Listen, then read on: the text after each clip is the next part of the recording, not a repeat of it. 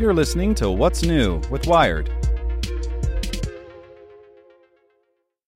This podcast is supported by Tools and Weapons, the podcast hosted by Microsoft Vice Chair and President Brad Smith. Each episode features insight you won't find anywhere else from the center of the conversation surrounding emerging technologies like AI. Right now in the podcast, you can hear a special episode where Brad Smith lays out Microsoft's vision for a vibrant marketplace driving the new AI economy. To hear more, follow or subscribe to Tools and Weapons with Brad Smith wherever you get your podcasts. Want to learn how you can make smarter decisions with your money? Well, I've got the podcast for you. I'm Sean Piles, and I host NerdWallet's Smart Money Podcast. Our show features our team of nerds, personal finance experts in credit cards, banking, investing, and more. And they'll help you make the most of your money while cutting through the clutter and misinformation in today's world of personal finance. You'll get clarity on strategies to help you build your wealth, invest wisely, shop for financial products, and plan for major life events. Listen to NerdWallet's Smart Money Podcast wherever you get your podcasts. You're listening to What's New with Wired.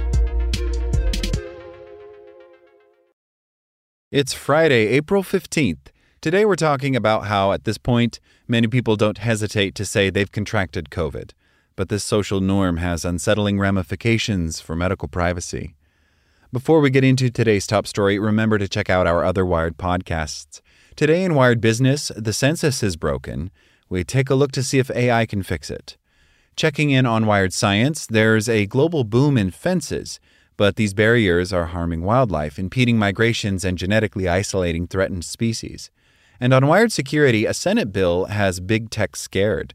The proposal would stop the biggest platforms from giving themselves an advantage over the little guys. Listen to these stories and more at wired.com/podcasts.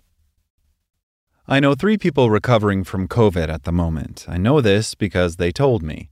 That might not seem like a big deal these days, when a COVID diagnosis often slips off the tongue as easily as mention of the common cold. But it matters a lot, both to our collective right to privacy and an individual's right to privacy, now and later. First, some background. Privacy in medical matters has long been a part of law in the United States, but took more official legal hold in the 1940s. Maybe it's not the best pandemic parallel, but back then one man suggested that another was a clappy, damned son of a bitch who'd been rotten with the clap this 2 or 3 years. The mere mention of that sort of diagnosis was so secret and so scandalous that the rotten, clappy man could sue, even if the information were true. Revelations about what was called the itch were just as bad. Humans are sympathetic creatures who deserve protection against publications calculated to exclude them from society, the Supreme Court wrote in explanation. Judges didn't use the word privacy much back then. The greater the truth, the greater the libel, they used to say, meaning that the greater the accuracy of embarrassing information, the greater the harm to an individual should that information be released. In more modern times, we call the revelation of truthful private information publicity given private life. That tort makes it wrong to reveal another person's private information, sexual relations, for example, most intimate letters, and important here, many unpleasant or humiliating illnesses. That's language from an influential treatise of sorts called The Restatement of Torts, and it offers several medical-related off-limits examples. A person sick in the hospital with a rare disease could keep an investigative reporter out of the hospital room. Parents whose disabled baby died could sue a newspaper that published the baby's photo and life story. A patient who underwent surgery could sue when video of the surgery was published without permission. Key in each is that the information was true, but the individual's interests in privacy trumped those truths. This is in part why NFL player Jason Pierre-Paul won a medical privacy lawsuit a few years ago against ESPN. ESPN reporters had published word that he'd needed a finger amputated and attached his medical records as proof. A court found that the revelation of that information was enough to support a valid privacy claim that, by tradition in the United States, specific medical information should not be released without a person's permission, even when that person is a public figure and a surgery is newsworthy. Federal and state medical privacy laws, the court wrote, signal that an individual's medical records are generally considered private. But another big part of why the football player won his case was that he had not shared those medical records with anybody outside of maybe family and close friends. Yes, the restatement suggests medical information is normally entirely private, but then it adds this. There is no liability for giving further publicity to what the plaintiff himself leaves open to the public eye.